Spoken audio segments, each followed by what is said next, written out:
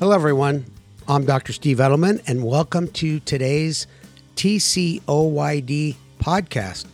Unfortunately, my partner in crime, Dr. Pettis, is not around today, but most importantly, we have an expert in the area of health insurance, George Huntley. So, George, give our listeners an idea of what you do and your background and how'd you get into this area that everyone hates to talk about. Exactly. People hate this topic, but thank you very much for having me, Steve. I appreciate the opportunity. Again, George Huntley, I am a type 1 diabetes patient for 39 years. We'll be 40 in March. I am the CEO of the Diabetes Leadership Council and the Diabetes Patient Advocacy Coalition. I'm also a past chair of the board of the American Diabetes Association. In my other day job, I'm the chief financial officer of a professional services firm. And in that role, I've been the plan administrator of the self-insured employer-based health plan for over 25 years. And it was that experience that gives me a bit more insight into how health insurance works than most. George, I don't believe you do all those things. That is a lot of different important things that you're doing. And you collect teddy bears as a hobby. I love it. George, the listeners should know that on our TCOID website, we have several articles you have written that will go into some of the things we're going to talk about in probably more detail. And of course, you've videotaped lectures for us as well. So for you folks that want more and to learn more about George and his other organizations, you can go to our website. Well, let's start. We're taping this podcast in November, and that's the open enrollment period for most healthcare plans. So, tell our listeners, what is the open enrollment period, and what are the dates? Are they really the same every year, and what to be aware of? Yeah, so they are typically the same times. Whatever your plan is, most plans are calendar year, not all, but most. So the open enrollment period tends to be November to December. Some start early in October. So everybody's got to look at what their plans are. Some have mid-year plan year renewals, but the majority of them are calendar year. So this is the critical time. George, I get emails from my insurance at right about the beginning of November, and they send me reminders. I never get around to it, and I'm stuck in the same plan for a whole year. Well, and that's if they auto-renewed you. So what you really should be doing is, and there are many reasons why you actually want to pay attention to that at open enrollment and make an informed decision. In many cases, the plan you're on is the plan you need to be on, but you have to make annual elections for things like your flexible spending account, your health savings account, and things like that go along with it. So you should be paying attention to these and don't let those opportunities go by. Yeah, I understand that. Now, when you look at your premium offerings, what kind of things should we look at? I know there's things like deductibles and cost sharings. What kind of information do we need to know about that?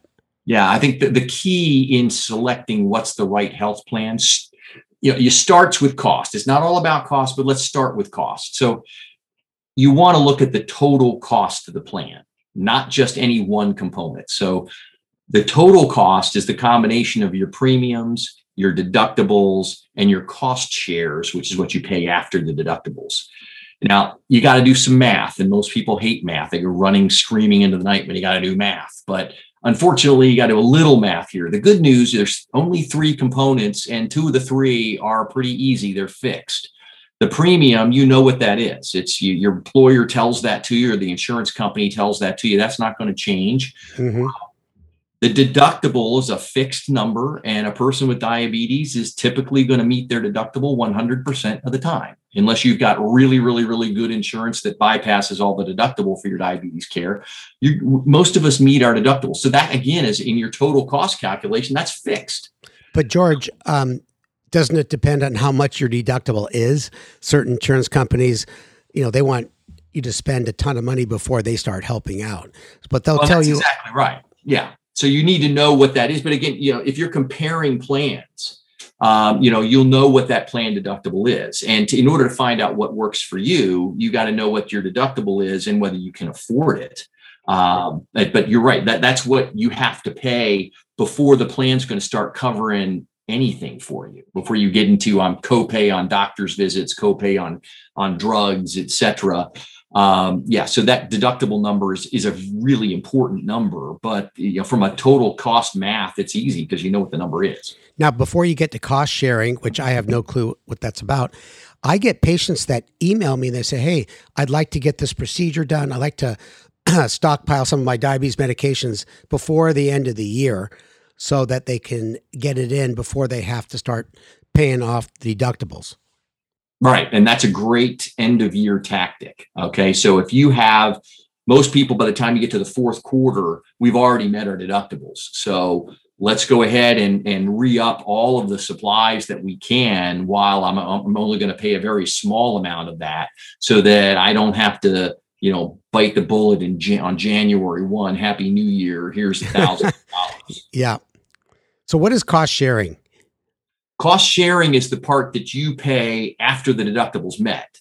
So, when your deductible's finally met, then you still owe copays. And if you're, having surgery or having other things going on or in specialty drugs, sometimes you're paying a percentage. So if you're in a 70-30 plan or an 80-20 plan, you're paying 30% or 20% of the cost of that procedure, that service, or that drug.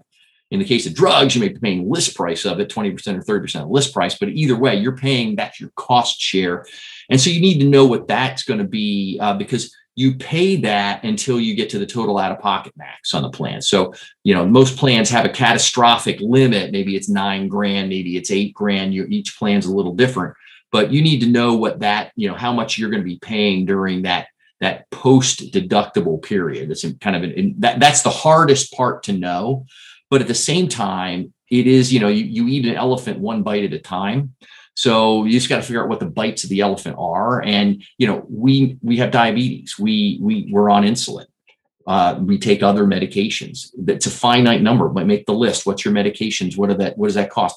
I'm seeing certain doctors. I know how many times I'm going to see, and I know what you charge. And I'm having lab tests. It takes a little bit of work, but it's not impossible to go through the process. And if you know that you're having a procedure like a surgery, like your patient, you definitely factor that into the equation.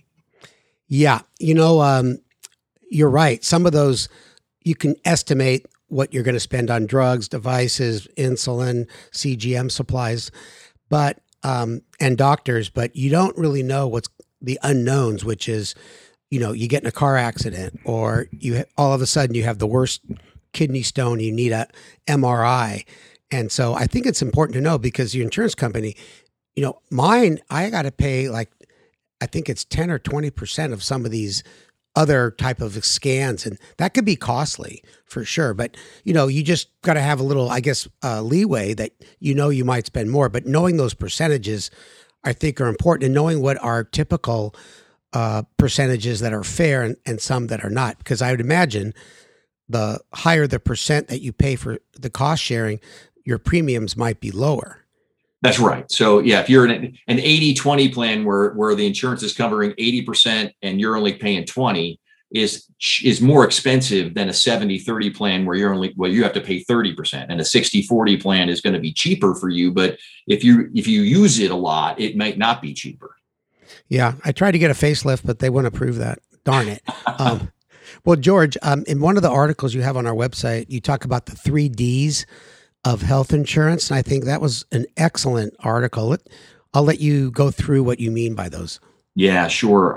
Because they are important in determining the right plan for you, because it's not just about what's cheapest, right? You don't always pick the lowest bidder when you're hiring a contractor for your house or doing something for your business. So the 3 Ds are about ensuring that your doctors, your drugs, and your devices are actually covered by the plan that you're looking at, that you're considering. So, many of us don't want to switch doctors when we're switching health plans or changing health. So that we need to make sure that we go into this well-informed before we make the leap.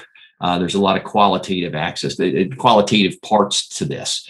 The hard part is knowing if your doctor, drugs, or devices are actually covered. That's the hard part, and figuring that out. And especially can be challenging if you're considering a new plan or joining a new employer, and you're not already in the employee portal and have access to it. It may be a little bit challenging, but there are key resources that you can look at. The first would be the plan's website.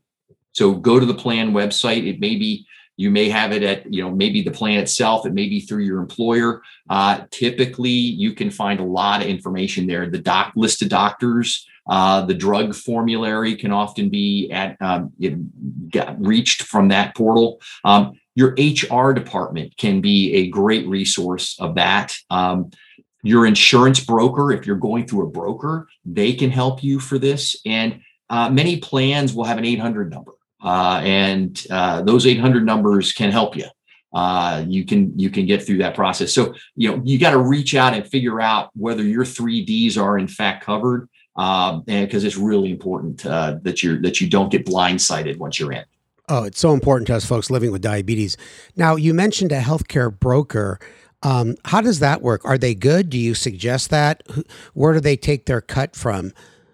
They're going to take a cut from the premiums for sure. If you are seeking individual coverage, I recommend using a broker. I really do. And some folks on Medicare, you're trying to get a Medicare Advantage plan, et cetera. Sometimes those brokers can really help you navigate those waters. So I would encourage you to consider using a broker for that. They can answer your questions and help you get to what you need in order to figure out your 3Ds are covered. Yeah, it could actually save you a ton of money in the long run. When you say they get paid out of the premiums, like, I'm sorry to be so dense on this, but am I paying for that, or is the insurance company paying? Well, I mean, you're paying because the insurance company rarely just writes a check out of goodwill, right? So they're going to take a percentage, a commission, if you will. So they're in a commission business game. You're not writing a check to the broker. You're writing a check for your premiums, and the broker's getting paid that way. I see. Okay. Now, this area to me gets so confusing. We have the PPOs, the HMOs, the EPOs. I got a PPO because George, 5 years ago, everyone said that's the best. You can pick your own doctor. And I work at UCSD and I see people on HMOs, and sometimes I can't really tell too much difference between those two. I do know that I pay more deductible and a higher percent because of PPO. So I don't know, maybe you can help explain that mess to us. Yeah, sure. It's alphabet soup is what it is. And they create these acronyms. So a PPO, and the generality is they're describing how a plan's going to operate, how they're going to function with the network and restrictions within the network. So a PPO is a preferred provider organization. And that, even though despite the name preferred provider, it's actually the broadest network you're going to run across, where the broadest access to doctors is typically in a PPO. Mm-hmm. An HMO is a health maintenance organization. They typically have a more restrictive group of docs. And most notably in HMO, they have the famous gatekeeper, which people hate. So if you need to go see a specialist, you got to first go see this person, this primary care gatekeeper, before you can go see your endocrinologist. And in the world of diabetes, that's a disaster. So make sure that the HMO you're joining doesn't actually put that hurdle in place. It's not in their best interest, but that's the playbook they mostly go by. So it's important to understand how that plays out as you're looking at all of these types of plans. And there's even a worse one, if you will, from a restriction perspective, called an EPO, an exclusive provider organization. And that, as the title might imply, is the most restrictive. It's going to have the smallest group of doctors. And what they've done is they've negotiated contracts with this one small group of docs within a geographical area. And so they've gotten a really good discount on that, and they're giving that small group of docs a large volume of work. So it's a volume discount play. If your doc happens to be in there, could be great. But if it's not, then you may be looking at having to make a switch. Yeah. You know, George, you mentioned the gatekeeper. I hate gatekeepers. And sometimes the primary care doctors, they don't like it either. And it is a waste of time and effort on everybody to make a visit, to go in and ask for something that you're going to be eligible for anyway. But I would say this for you folks out there, get a good relationship with your doctor. They might be able to take recommendations of what you want through the the electronic medical records. They might do a quick video visit to just make sure everybody's happy at their administrators that you had a visit, and send your doctors chocolates and presents during the holidays. It goes a long way. I'm not kidding. I go to See's Candy, I buy a bunch, and then I hand deliver them. And the staff just loves it, and I get special favors. That's awesome. Great counsel. You heard it right here, folks. And it's funny because the you get a lot more with sugar than vinegar when you're trying to get things done. So sugar isn't necessarily good for people with diabetes, but I think in your case, it's a good idea. In moderation, George. Okay, now you've also in your huge collection of the alphabet soup, huge bowl, you talk about HDHP, which stands for High Deductible Health Plan. How does that enter into the mix? Well, HDHPs, these high deductible health plans, can have the same networks as an HMO, a PPO. They can have the same similar restrictions within the networks. But what they also have are two key things. First, as the name would imply, they have a high deductible. And so the minimum deductible for an individual in 2023 is $1,500. And in a family, it's $3,000. Now you can say, well, shoot, that sounds pretty low in today's world. 1,500 would be a great plan. The problem is, as I mentioned, that's the minimum. Most plans are substantially higher than that when you get into these high deductible plans. The good news is your premiums might be lower because you've got this high deductible, this high deductible. But you gotta balance that into the equation.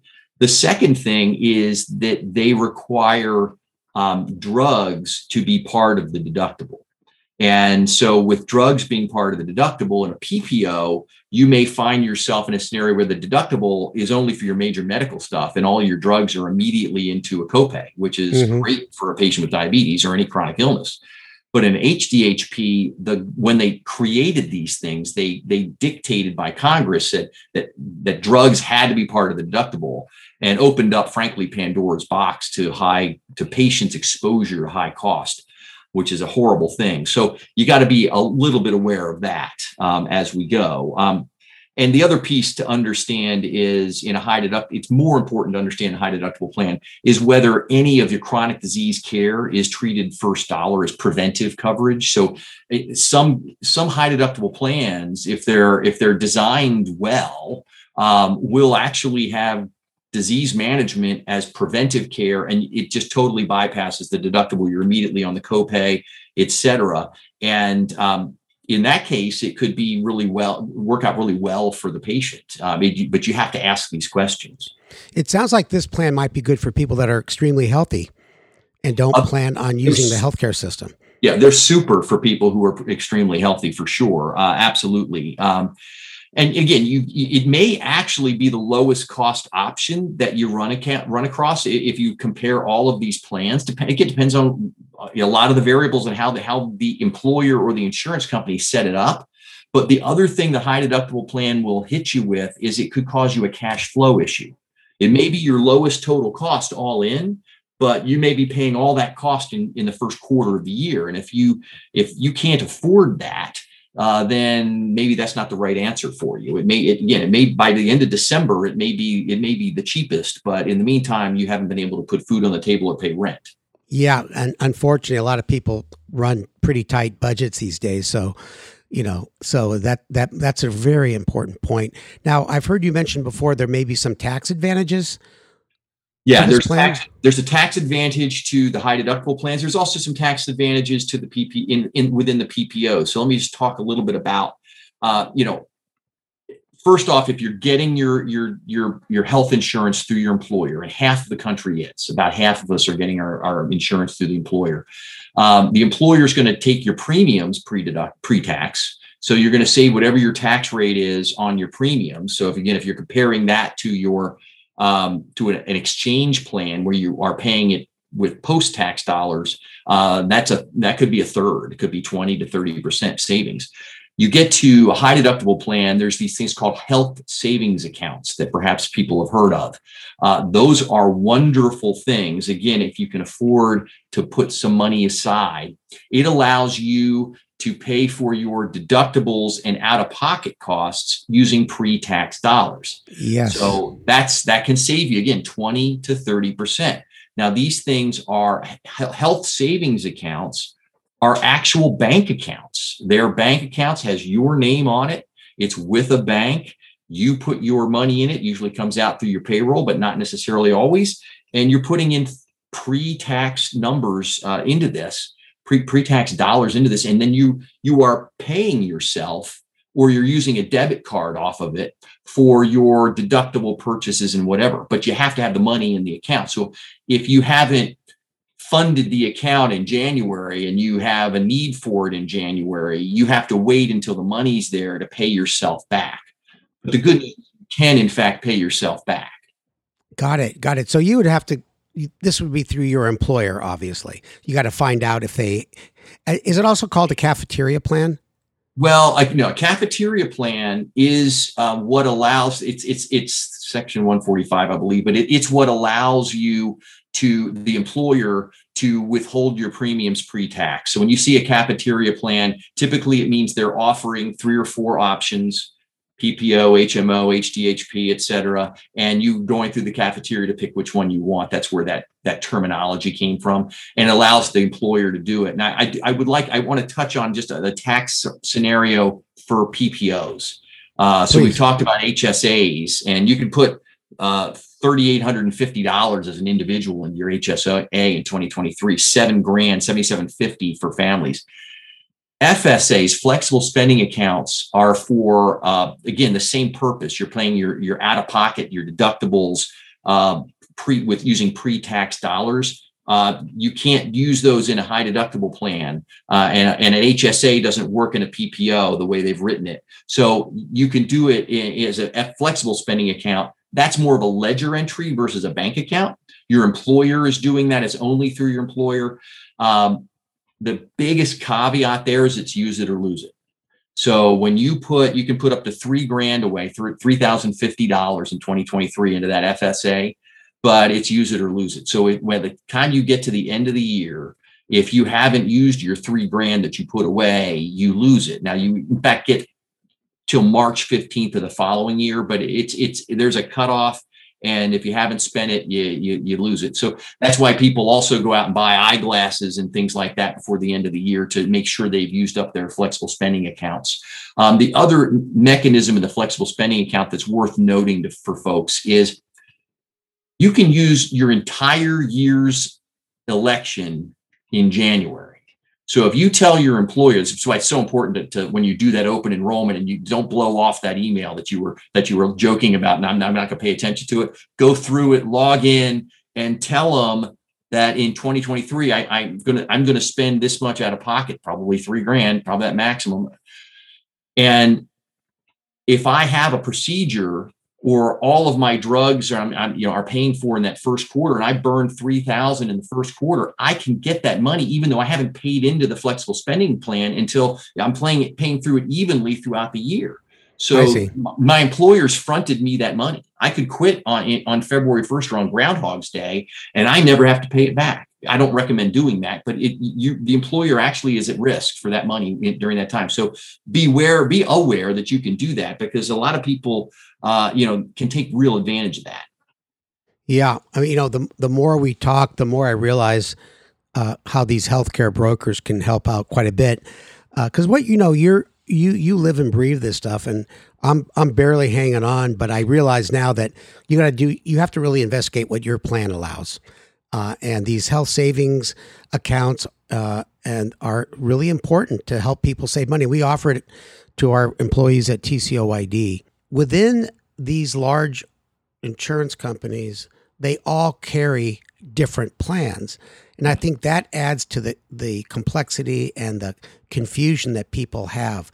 They think, oh, I have Blue Cross Blue Shield PPO. That's all they offer. But all of these can offer many of the plans you're talking about. Is that correct? That's absolutely correct. So that when you talk about, Anthem and Blue Cross and Cigna or Kaiser or any of those, that typically describes the network of doctors that are within their plan. So typically, if you're a Blue Cross and your doc's in Blue Cross, your doc's going to be covered in any Blue Cross plan, typically. But there can be a variety of Blue Cross plans. One could be a PPO, one could be an HMO, one can be an HDHP, and they can have different premiums, different deductibles. So you've got to understand what's your doctor network versus what's the structural framing of that plan itself between deductibles and premiums and gatekeepers, et cetera. So you have to know a little bit about how all that works, but fundamentally, total cost, premiums, deductibles, plus cost share, and are my 3Ds covered? Yeah. If I've got those things understood, then I'm making an informed decision about my health. Well, thank you, George. Now, as we close, I have one more question, but as we close, where could folks, besides your article and the other lecture you gave, the 3 articles, where else could they get more information? Is it from the website of the organization that you run? Yeah, so diabetesleadership.org will have information on there. There's a lot of other sites as well that will offer. JDRF has a great health insurance section on there. This is go anywhere that can help you. Diabetes Link has some great information. In fact, we've given them some great information that's up there as well. And if you have questions, ask, reach out, seek. Whether you're sending it to us, asking your broker, asking your HR, there is no such. The only dumb question is the one that's not asked, as the experience winds up telling us. So I would urge everybody to make an informed decision and go through the effort. It's not as bad as it seems, and you'll be happy you've done it because you'll know. And one other comment of the other thing insurance companies love to do. Their favorite word is no. Yeah, I could have told you that. So if you get a no, don't accept it. Yeah. Fight. Keep pushing. Fight. They count on you just accepting it and caving. Fight. Get the prior authorization. Make the appeal. Be the squeaky wheel, because we have needs and our needs should be met, and the doctor honestly should prevail. Yeah. Diabetes is not a rare disease. It's not an inexpensive one either. The listeners should know that we just opened our access part of our website, and it's a 6-month project getting all the different programs, whether it's from the pharmaceutical and device companies themselves, to get medications and devices easier, less expensive, and sometimes for free. That's a very extensive part of our website, tcoid.org/access. Okay, George, last question, briefly. What kind of insurance do you have? I actually have a PPO. So, and it's good coverage, but I'm the plan administrator. So, no wonder you got the best. I have a little power, and I can make sure that my people are covered.